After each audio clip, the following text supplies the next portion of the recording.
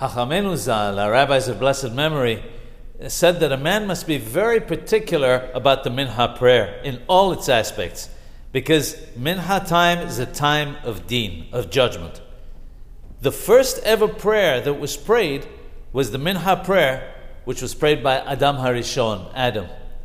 Rabbeinu the Arizal was very particular to never pray Minha without a hazara, without a repetition. In other words, he would first pray the lahash, the silent Amidah, and then repeat it loudly, as is done during Shahrit. He would do so even if it was quite close to sunset. Even on Friday evening before sunset, Erev Shabbat, he would pray it first silently and then again repeat it out loud.